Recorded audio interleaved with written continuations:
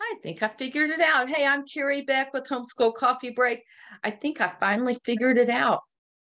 Oh, let's close that.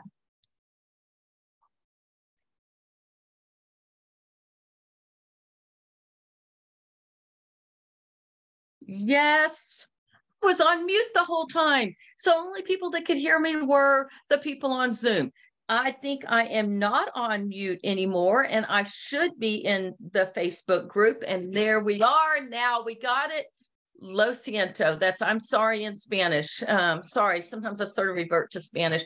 What is the one activity that I would recommend to you during this homeschool coffee break that you could do to encourage a love of learning and to simplify your learning as well? Let me tell you, first of all, that one of the reasons I think this is so important. Why? Because a love of learning, if you can encourage your kids to love learning, you can encourage them to be lifetime learners. Last week, we talked about tools of learning. Leaders, if you raise your kids to be good Christian leaders, they need the tools of learning. We talked about notebooking as one of those tools. Today, we're going to talk about another strategy or tool that you can use to encourage a love of learning, because this will truly encourage your kids to love learning for a lifetime as well. The other reason I like to encourage a love of learning is leaders are lifetime learners. To be honest, they have bigger libraries usually than TVs. So let's talk about it. What is that one simple activity? It is called family time.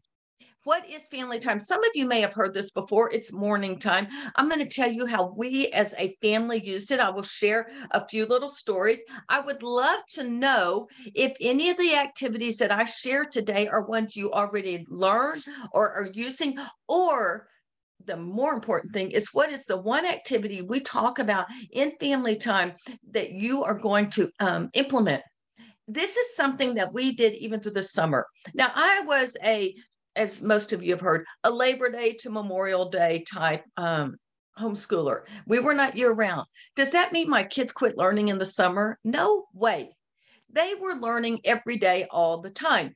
But we put away and we took a rest or sabbatical from learning during the summertime.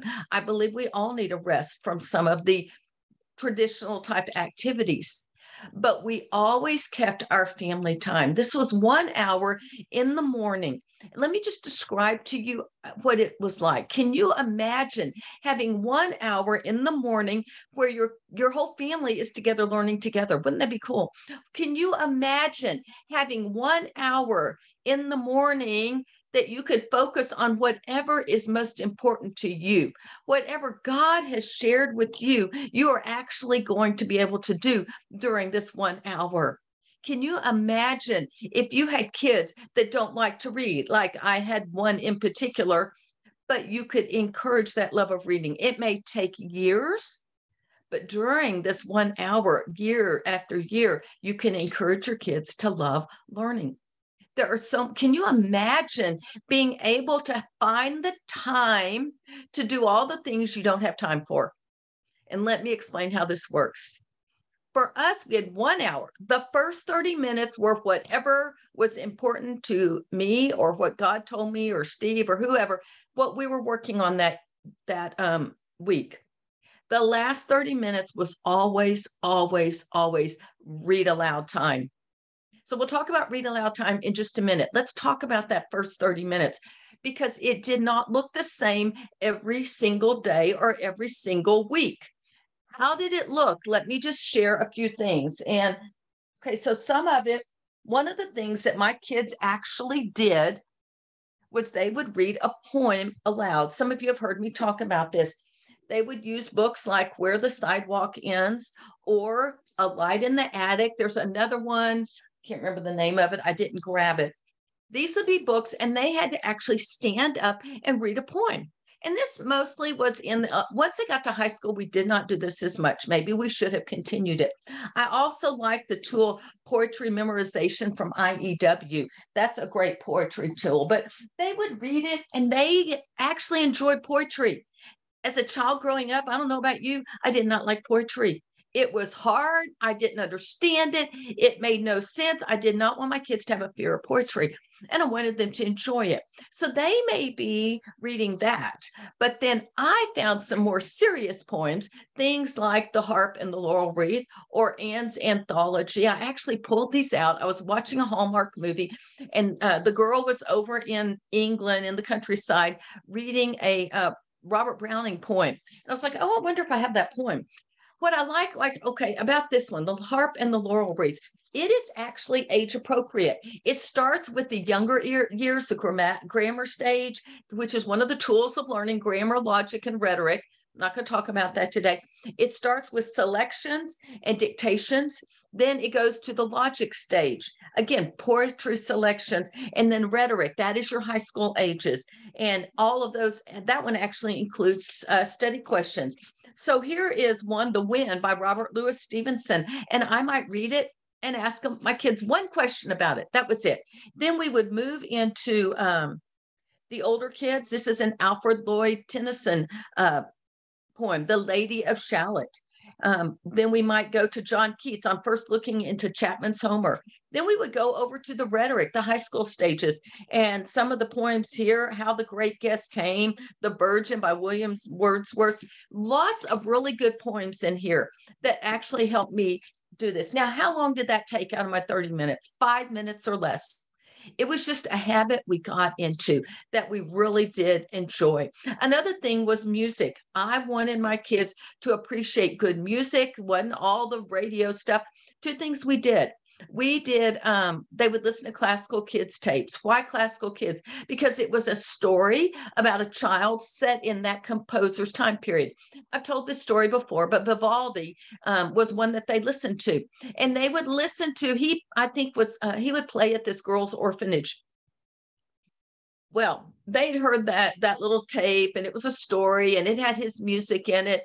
Heard it over and over again. We are in the car, and I just put a classical music tape in, and my kids go, "Oh, that's Vivaldi."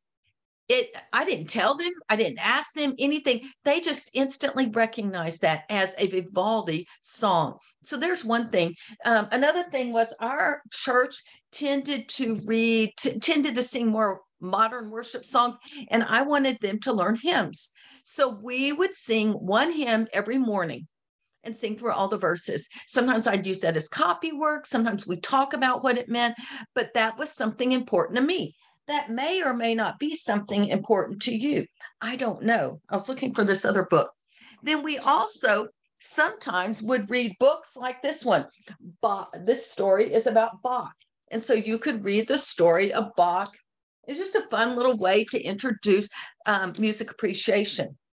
Another thing we did during this time was memory work. It might be, we didn't actually go over our Bible verses at this time, but before I came into the room, they would turn on their memory songs and they would dance to those memory songs. They learned the Old Testament events. They learned Egypt, Greece, and Rome and Middle Ages. They learned all sorts of history. They learned grammar songs. In fact, they will tell you, there was a time they go, "Mom, we can't get that song out of our head." It was the direct object song. And I thought, bingo, they learned it. They know what a direct object is. And to this day, we can still sing, "A direct object receives the action of the verb." And I can't sing, but they understood what a direct object was. They learned geography songs, multiplication, all sorts of things. Another thing we did was art appreciation. Did we do all of these every day? No. So maybe we did. Now, we did do poetry every day, and we would sing a hymn. That was it. The rest of the 20 to 25 minutes just really depended on the day. It might be I did art appreciation 2 of those days and music appreciation another 2 days. Maybe we were doing a Bible study and they were working on that Bible study on their own. And one day of the week, we would talk about whatever it is. One of the series that I love for art appreciation is this Come Look With Me series. This particular one is Enjoying Art with Children. It is so easy to learn, to use. So here is a page. Let's see. Okay, there's the artwork. And then over here, you can see, well, I don't know if you can see, but there are 4 or 5 questions and then 2 paragraphs. So you could look at it, talk about it, read this, ask one question the next day, pull it out again, ask another question. Super simple, no lesson plans, no nothing. You just pull it out. And all of a sudden, you are including things that you've always wanted to include, but you never had time because you have this 30 minutes that you can put whatever you want. Another thing that we did for art appreciation, and this is out of print, it's called Art for Children. I've got several of these. This one just happens to be Rembrandt, but it's just got great replicas of famous things. So you've got this painting, you've got this pen and ink, I think, and then you have some paragraphs. So basically, I would just, if we were doing Rembrandt, I'd start on page 1 and we would look at it. There we go. We'd look at that. I'd say, well, what do y'all see? What do you like or what do you not like? And then I would read this and then I might ask a question about it. That was it. Day 2. Well, here, let's get back. Well, there's a history of him in the beginning. Here's the other picture. So we'd look at this picture, read this, ask a question, and that was it. Super simple, nothing deep. All right. So there's one thing. Another thing we actually did was some character training. I used this series called Hero Tales. They are short little, okay, let's see, Dwight Moody, shoe salesman for God. And then you've got 3 stories about him. Let's see, 1, 2, there are 2.5 pages. So here we go. It's all about repentance. And I'm sorry, let me turn the slide down a little. Oh, not completely off. Well, a little more light. Okay, so you can see we've got this page and this page, and that's it. And then a few questions, and that's it. And then there'll be another story about him. So if I decided I wanted to do a hero tale, there's 3 stories, one on Monday, Wednesday, Friday. And then maybe we do art on Tuesday and Thursday. I don't know. Then the last thing we would do, and I actually did this all the way up in high school. We read this book called, well, I think there's 3 in the series. Mathematicians Are People Too. This is where Hunter actually learned the Pythagorean theorem. No, actually he learned ratios because we read the story of, find him, Thales. This is the story of Thales. And it's about 4 or 5 pages. And Thales has a problem. He's trying to figure out how tall the pyramids are. Make sure I'm in the right place. Yes. He's trying to figure out how tall the pyramids are. And he finally figures out, hey, if I could measure a person's shadow and the pyramid shadow at the same time, I would have 3 of my numbers. I'd have the height of the person and the shadow. I would have the shadow of the pyramid, and then I could use fractions to be or ratios to do that. It actually, I don't know if you can see that, it gives you the actual fractions right there. Super simple. If you have children that do not like math and they like to read, this would be a great way to learn. The next one is Pythagoras, and it tells about his how he came up with this. Here's another one, Archimedes, the man who concentrated too hard. This is super fun. Now, did we read one of these every day? No, we might read 1 or 2 a month. It was very sporadic, but it just kept introducing these ideas on a regular basis. So 30 minutes, we had poetry and hymns pretty much every day. We might have some memory work before I got in because we could pop in the songs, art appreciation, music appreciation, Bible study, history review, math. It just really depended. All right, that's that. Now let's move forward to the last half. This to me is probably one of the most important things of my entire homeschool.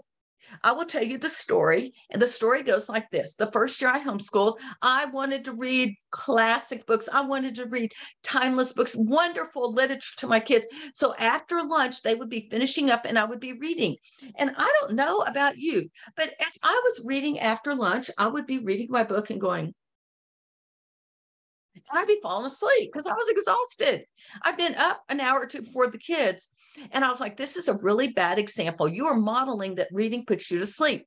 Gary, you need to change the way you do this. And so starting year 2 till the 10th year of our homeschool, we always started with that read aloud. I turned it into a family time. It started as just the read aloud. Then we grew into the family time that I've described.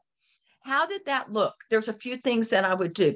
I would rotate the book topics. Not all my kids liked every topic. Gentry would listen to all of them. Hunter Waters was Family Robinson Crusoe. He would pay attention, or Robin Hood and King Arthur. He liked those 2. Ashley liked history. That was pretty much it. She liked some literature, but mostly she loved historical fiction. So I would rotate the types of books. A lot of them did center on my whatever time period we were studying. So I would make sure we were always integrating some historical fiction or a biography of some sort. This was not an assignment. All right.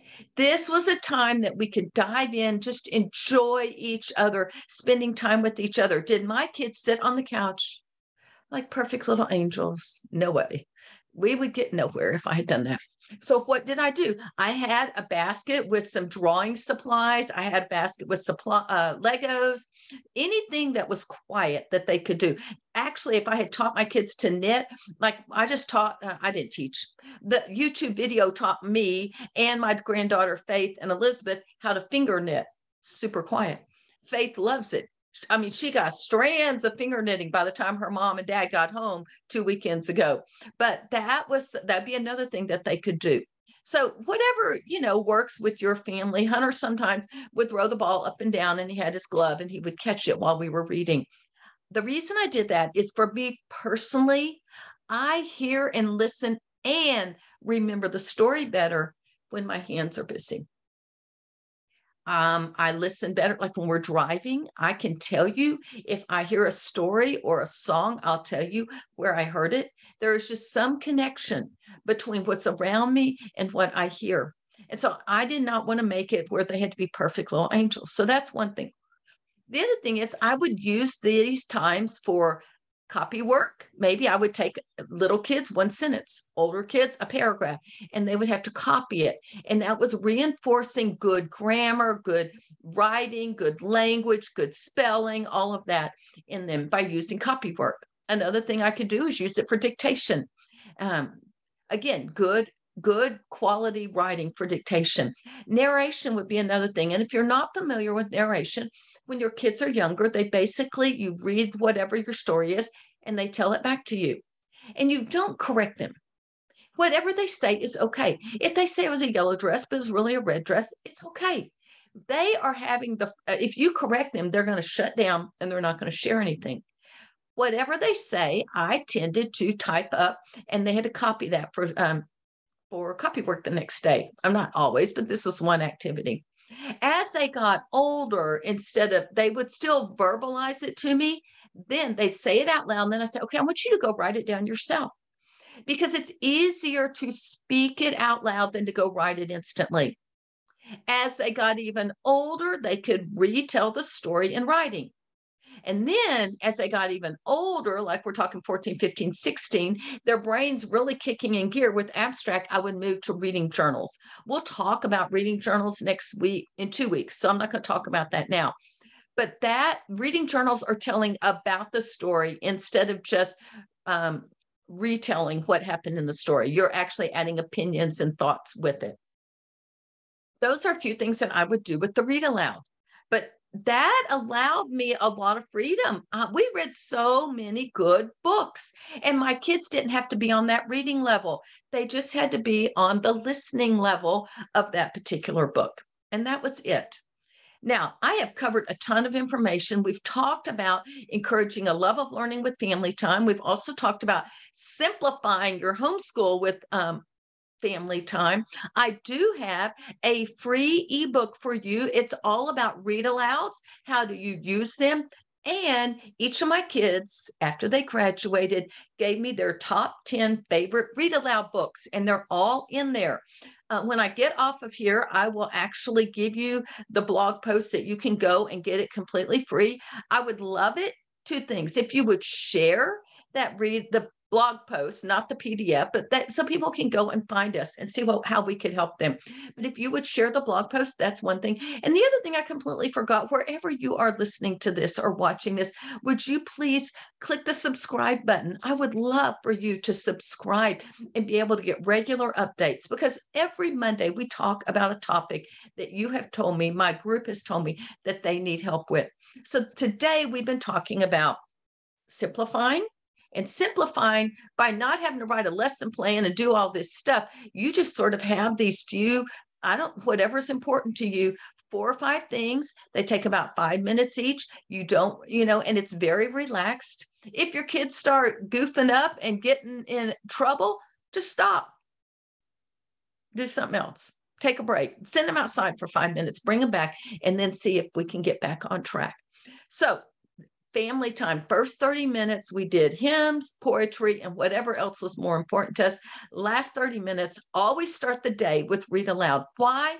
Because when it goes to the end of the day, we don't get it done. Whatever you do first thing in the morning gets done. And that generally means it's most important to you. And I wanted my kids to know read aloud was most important. I'll close with this story. When we first made this change, my kids were like, oh no, I'm not going to finish math. Oh no, I'm not going to finish this, that, or the other. I was like, you know what? This is mom. If you don't finish it because we spent too much time reading aloud, that's on me. Now, if you don't finish it because you're dawdling and you're not doing your work, that's a different story. But this is what is most important to us. So don't worry. And I did have some kickback when we moved it to the first thing, but I loved it. My kids loved it. And we just had a great time. It was a great bonding experience as well. Hey, I don't know if y'all have questions. I have just been rambling and not looking at the chat. I think, I don't know if I'm saying your name right, Araceli and Stephanie for joining us. But if you do have questions, put them in the chat, whether you're watching us on YouTube or on Facebook. And Facebook is just like a mess today. And if you're listening to the replay or the live, would you please tell me one idea that you got today that you can use in your homeschool? I would love to hear what that is. Hey, thanks so much for spending time with me. I am Carrie Beck with Homeschool Coffee Break. Y'all have a great day.